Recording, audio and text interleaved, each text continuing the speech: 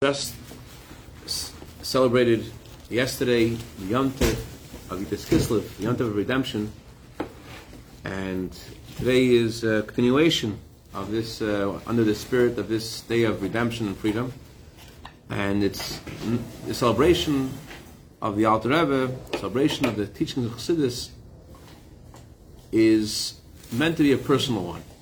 Something about these teachings that are supposed to give us a real sense of freedom.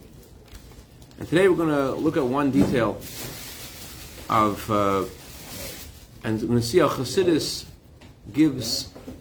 illuminates this idea and how it gives us real perspective understanding of what life is about and what wealth is about. Yud Kislev, we say the Tehillim, the way it's divided according to days of the month. So 19th of Kislev, we're saying chapter 90 in Tehillim. Chapter 90, David HaMelech, King David had tradition that chapter was said by Moshe, called Tefillah Moshe, prayer of Moses. The Gemara prayer is a prayer of a rich man and a prayer of a poor man. And Moshe Rabbeinu's prayer is called the prayer of a rich man. So on the surface, the reason we read this chapter on Yud Kislev is because Moshe Rabbeinu was the redeemer of the Jewish people.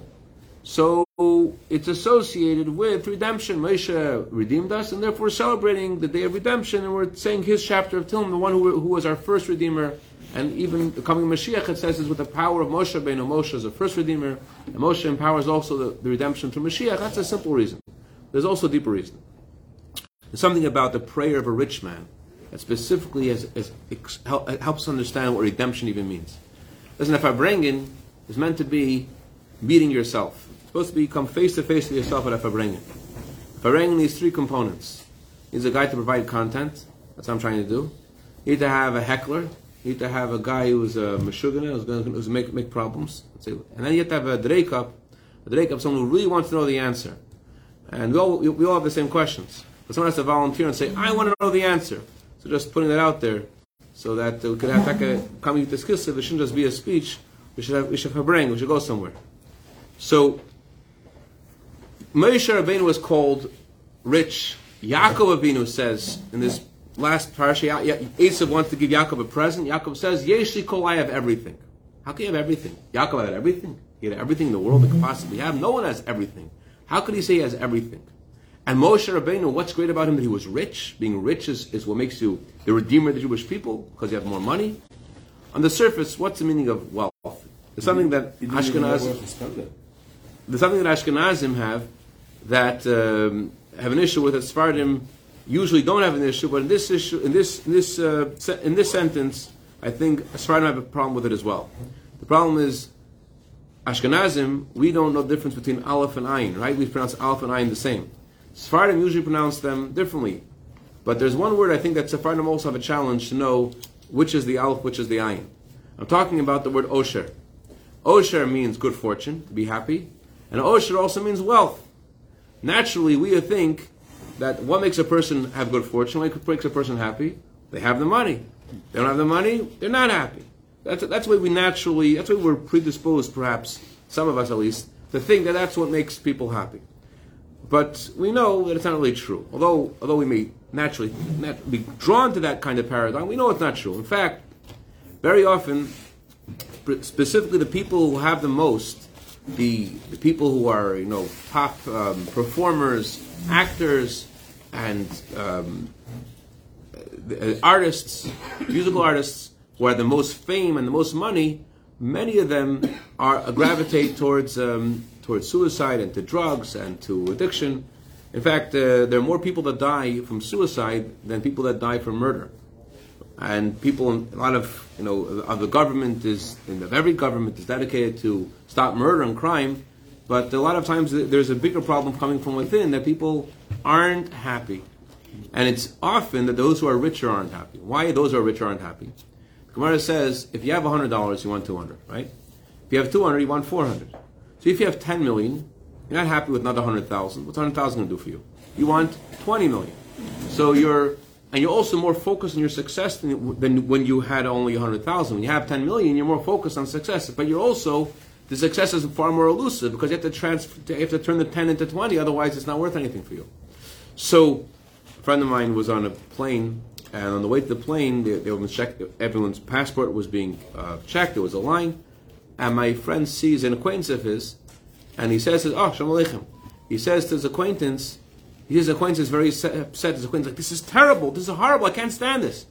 And he's like, "What's wrong?" There's this line. The line was like a 2-minute line. He's like, "What's the big deal?" He says, "You know what it's like if you own your own jet, and all of a sudden, now you have to stand in line with everybody else. You know what it's like?"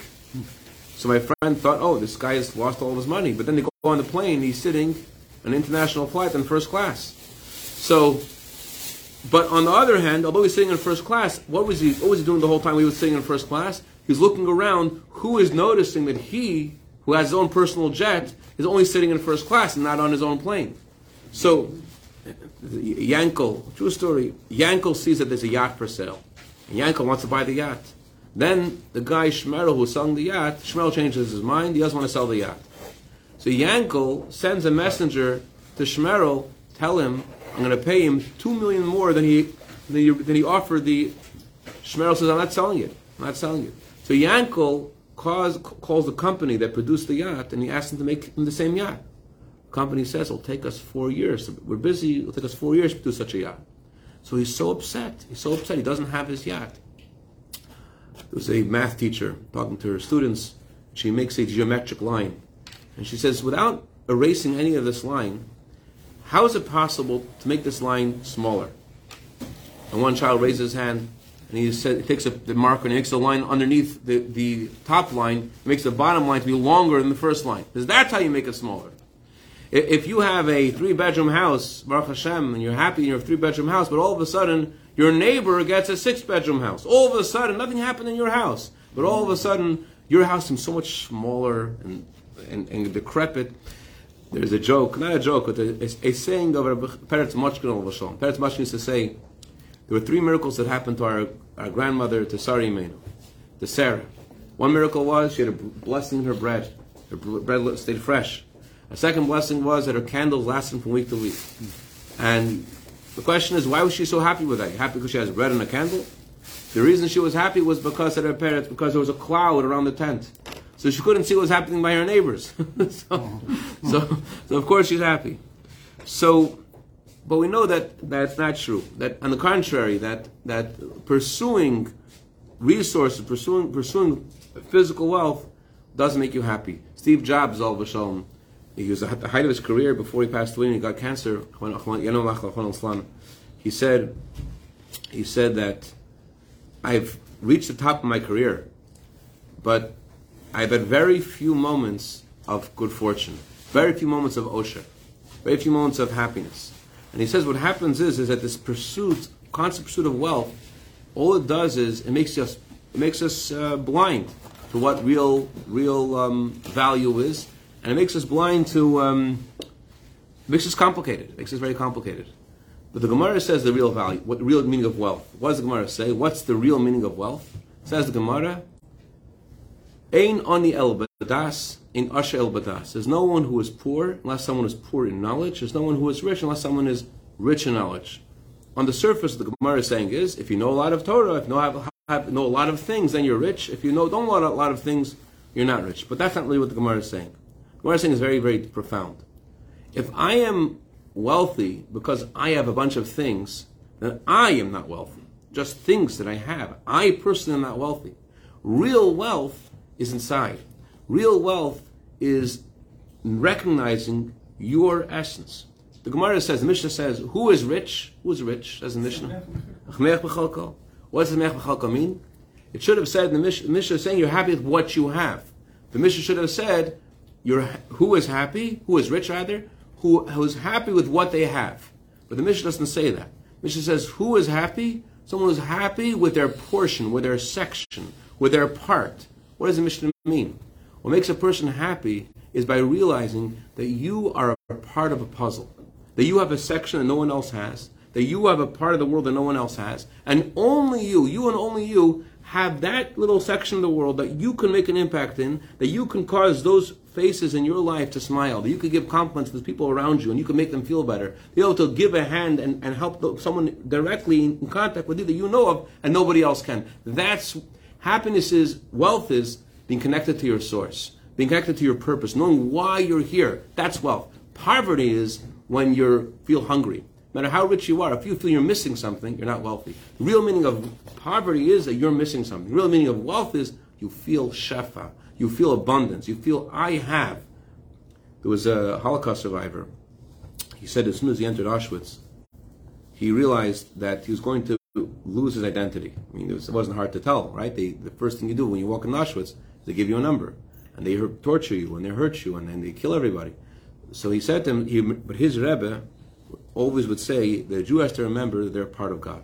A Jew has to remember that the neshama is a chelik elokami mal mamish. The neshama is the actual part of God. You have to always remember that. So he decided, as soon as he came to Auschwitz, he is an ambassador of God. He's here to do what God wants him to do there. And he said, you know how many opportunities I found to be an ambassador of Hashem? You know how many people I listened to the 100th time about their pain, who I was able to give them, to share with them a little bit that I had, to help another person get into their bunk, to help another person carry a stone. He says there's so many opportunities he had to be that ambassador of Hashem. That's the real meaning of wealth. The Rebbetzin Sima Ashkenazi from Kfar Chabad, she was the wife of Almana, the widow of Rabbi Matzal Ashkenazi Olav Shalom. She had this problem. The problem was, every Friday night, she would light her Shabbos candles. And as soon as she lit her Shabbos candles, she would remember that she didn't put the flowers into water. Her husband would bring home flowers every week, and she didn't put the flowers in water. And she would only remember this as soon as she lit Shabbos candles. Now everyone knows in Friday night, in Jewish home, very busy, very crazy, very hectic. And everyone's trying to get out of the house, all the men trying to get out of the house to go to Mincha. And she just lit the Shabbos candles. Schneier, can you help me put the flowers in the water? Beryl, can you help me? And no, I'm going to go take a shower. It's hectic. And she felt bad, like she ruined the moment. She lit the Shabbos candles, just prayed, it's the most intense time of the week for a woman to pray to Hashem when she lights the Shabbos candles. And now all of a sudden she has to exchange this moment because the flowers aren't in water. Is that even right? Maybe just forget about the flowers. And she wasn't sure. And it bothered her. The question bothered her, and the mistake of forgetting bothered her. A year later, she and her husband visited the Rebbe. They were there for Purim. And after Purim, they came in to the Rebbe for an audience. And the Rebbe spoke to her husband about a few issues that the village of Kfar Chabad needed to take care of, that she needed to take care of. And then all of a sudden, the Rebbe stopped. And the Rebbe said, the Torah talks about Baal Tashchis. The Torah talks about honoring everything that God created. And even when something seems insignificant, if Hashem created it, it has to be honored and respected because it has purpose. And therefore, Rebbe said, it's very important that before you light Shabbos candles, to put the flowers in the water, that the flowers will stay fresh. You could imagine, for her, it wasn't just that the Rebbe exhibited pure divine inspiration and could see into her heart, into her mind, into her flowers, into her situation, months before and miles away, thousands of miles away, but it was much more than that. What the Rebbe said was a total affirmation to what she needed to hear. The Rebbe was telling her, do you know what it means? Do you understand that your flowers have value, and you have value, and your flowers can't be wasted, and that's so important, and it's very valuable, and you know you can't waste the flowers, and they're important, and therefore the best thing is to water the flowers before Shabbos comes. But the Rebbe didn't tell her you forget about the flowers, it's time for Shabbos. No, those flowers are important. And that's the meaning of the Sameach B'Chelko, being happy with with your portion, with your section, with your piece of the puzzle, which your piece is different than everyone else's. So a Jew may have seen this, it's been gone viral on social media. There's a Jew named Aaron Feierstein. He had this textile company in 1995 that was worth $400 million. And I don't know exactly how the fire started, but there was a fire in his company in New York, and the whole entire company within a week burned down. Once the company burned down, am I saying the name wrong? Not Feierstein? Once the company burned down, Feierstein? Huh? Feierstein? I think so. Fired. All right. Is that the fabric guy? Yeah, the fabric guy, right? Once the company burned down, after a week, the next day he made a press conference. He has 2,400 employees. 2,400 employees. All of them come. The mayor comes. Everyone comes to his announcement. What's he going to say? He lost everything. He was 70 years old. The fire insurance was going to give him, his insurance company was going to give him $350 million. So what do you do? No brainer. Take the money, right? So he makes an announcement that he's going to rebuild the company. And I was like, wow, he's going to rebuild the company. Like, wow, it's such, and everyone's crying, they're so happy, they'll rebuild the company. Maybe one day there'll be future for them. And then he says, and meanwhile, I'm going to keep paying every single one of my employees. Until the company's back up, everyone's going to be paid. So the reporter says, why are you doing that? Like, that's already like, that's going beyond like being generous. That's already like a different level. It's unheard of. Why are you doing this?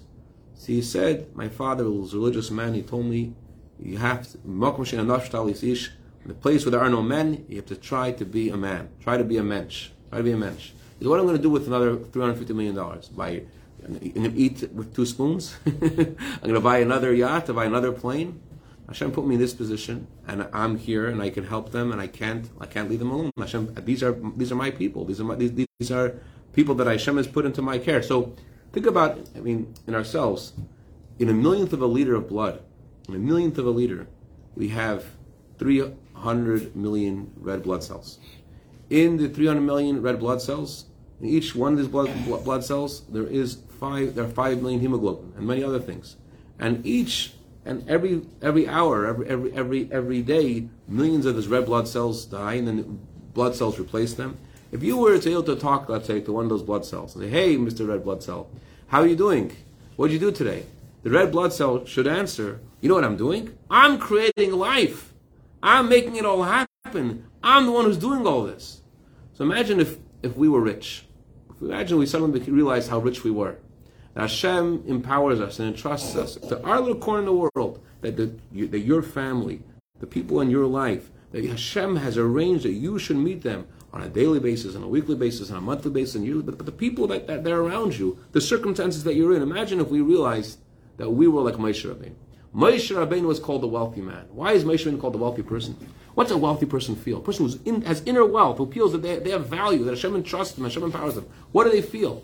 When they see a circumstance that's not the way it's meant to be, they don't feel like a victim. Many people, not many people, all of us, we get distracted.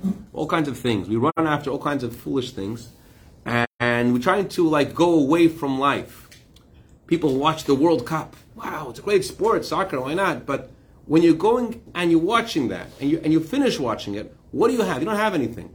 So people run away from their life. Many people just they run away from what life is. What is life really? Life is about being connected to your source and the mission that Hashem has given you. Hashem has a mission for you every moment of your life. And being rich means you value the mission God gives you. Being poor means that you're disconnected and you're trying to run after something and you get distracted. We have our phones, we look at our phones and we look at all kinds of stuff. And we look at our phones, what's happening is we're veering away, we're getting distracted from our real purpose of where we're meant to be. It happens to all of us, but at least we should know what wealth means and what's pulling us away. We're not getting anything. We put money into entertainment and we entertain ourselves, but then we finish and we feel empty because there's a Jew, who's a school teacher, and he successfully reaches most of his class. One kid misbehaves, and he says, I'm a failure. This kid's not listening, I'm a failure. What's wrong with this guy? You know what's wrong with this guy is? He doesn't recognize his mission. He's helped so many students for so many years, for decades, hundreds of students, thousands of students. He says, I can't help this kid. He feels, I'm a failure. Why does he feel that way? Because he doesn't recognize the wealth that Hashem has given him. He doesn't recognize the wealth of his mission. Moshe Rabbeinu, it says about him, Usmunas Hashem Yabid. Moshe Rabbeinu could see the picture of God. What do you mean the picture of God? The simple meaning is Moshe Rabbeinu saw something of what it means to look at God. Whatever that means. But there's a deeper meaning. We have our physical perspective of things, and there's a perspective of God on things. The physical perspective is, I have this, I don't have that, I want more of this. But the God's perspective is, you are my ambassador in this world to bring to the world light and life and warmth, and you have something to give. That's God's picture. So Geula, the Geula of the Alter Rebbe, the redemption of the Alter Rebbe means on a personal level to be free from the physical, earthy perspective, the petty perspective, and to look at things face to face with your inner wealth and look at things from God's perspective. Look at things from the way Hashem pictures things. Hashem pictures things and says, you, what are you talking about? You're my child. I need you. I empowered you. You have something to accomplish that no one else can. You're a part of the puzzle. You're going to make this happen. I need you to bring light. I need you to make this happen. You are the guy. There was a chassid, after the previous Rebbe's passing, went to the Ohel of the previous Rebbe. I think it was Rabbi Buket's father, Rabbi Chaim Meir Buket. Went to the previous Rebbe's Ohel, and he wrote to the previous Rebbe, my world is dark for me. My world's dark for me. Next day, he comes, it was a Friday, next day was Shabbos, he comes to the Rebbe's Farbrengen, and the Rebbe looks at him, and the Rebbe had a clear blue sky. The Rebbe said, it's a lichtige Welt. It's a luminous world. It's a luminous world. Well, if we look at the world as a luminous world, that Hashem empowers us to be His ambassador, you know what happens when you're rich? First of all, you're not a victim. First of all, you look at yourself, and no one can hurt you. You don't get so irritated when someone steps on your toes. You don't feel so bad when someone pushes you around, because you have your inner worth and your inner dignity. It doesn't bother you when someone steps on your toes. If you feel poor inside, the slightest thing sets you off and get so upset, this tiniest thing, you feel your inner wealth, you have value. So then you're not, first of all, you're able to handle things. But more than that, you're a vessel for God's blessing. It says, and I shall conclude with this. It says by Naphtali sval rotzen umoli birchas Hashem. Naphtali is happy, he's satisfied. Umoli birchas Hashem. He's full of blessings of God. What makes us full of God's blessings? When we're svar rotzen. We feel that we're happy with what we have, we're happy with our mission. Hashem entrusts us, and we have something valuable to do. And we walk home tonight. Everyone's going to walk home, and you're going to meet someone in the home. And what are you going to do over there? What's your attitude? What can you do to give them? Or right now, before we go, look around the table. We see a lot of Jews around us, right? What could give to each other? That attitude, that makes us a vessel for moli birkas havaya. Makes us to be full of God's blessings, for all good things. First of all, we feel already the abundance Hashem has blessed us with, and second of all, we're a vessel for more of God's blessings. A rich person sees an issue, doesn't complain, doesn't feel upset. He says, oh, this must be for me, that I could change this. Must be that I'm meant to do something. Hashem should help us all to have a real redemption in ourselves. We be free from all of the things that distract us from God's picture of ourselves and God's picture of our scenario where we are in the world. And we should see the emes Geula Mitzvah Shlema, the true complete Geula to Mashiach, the true picture of how we'll see then Mashiach comes, the full puzzle, and how each of us is part of making that happen. L'chaim, l'chaim, l'bracha.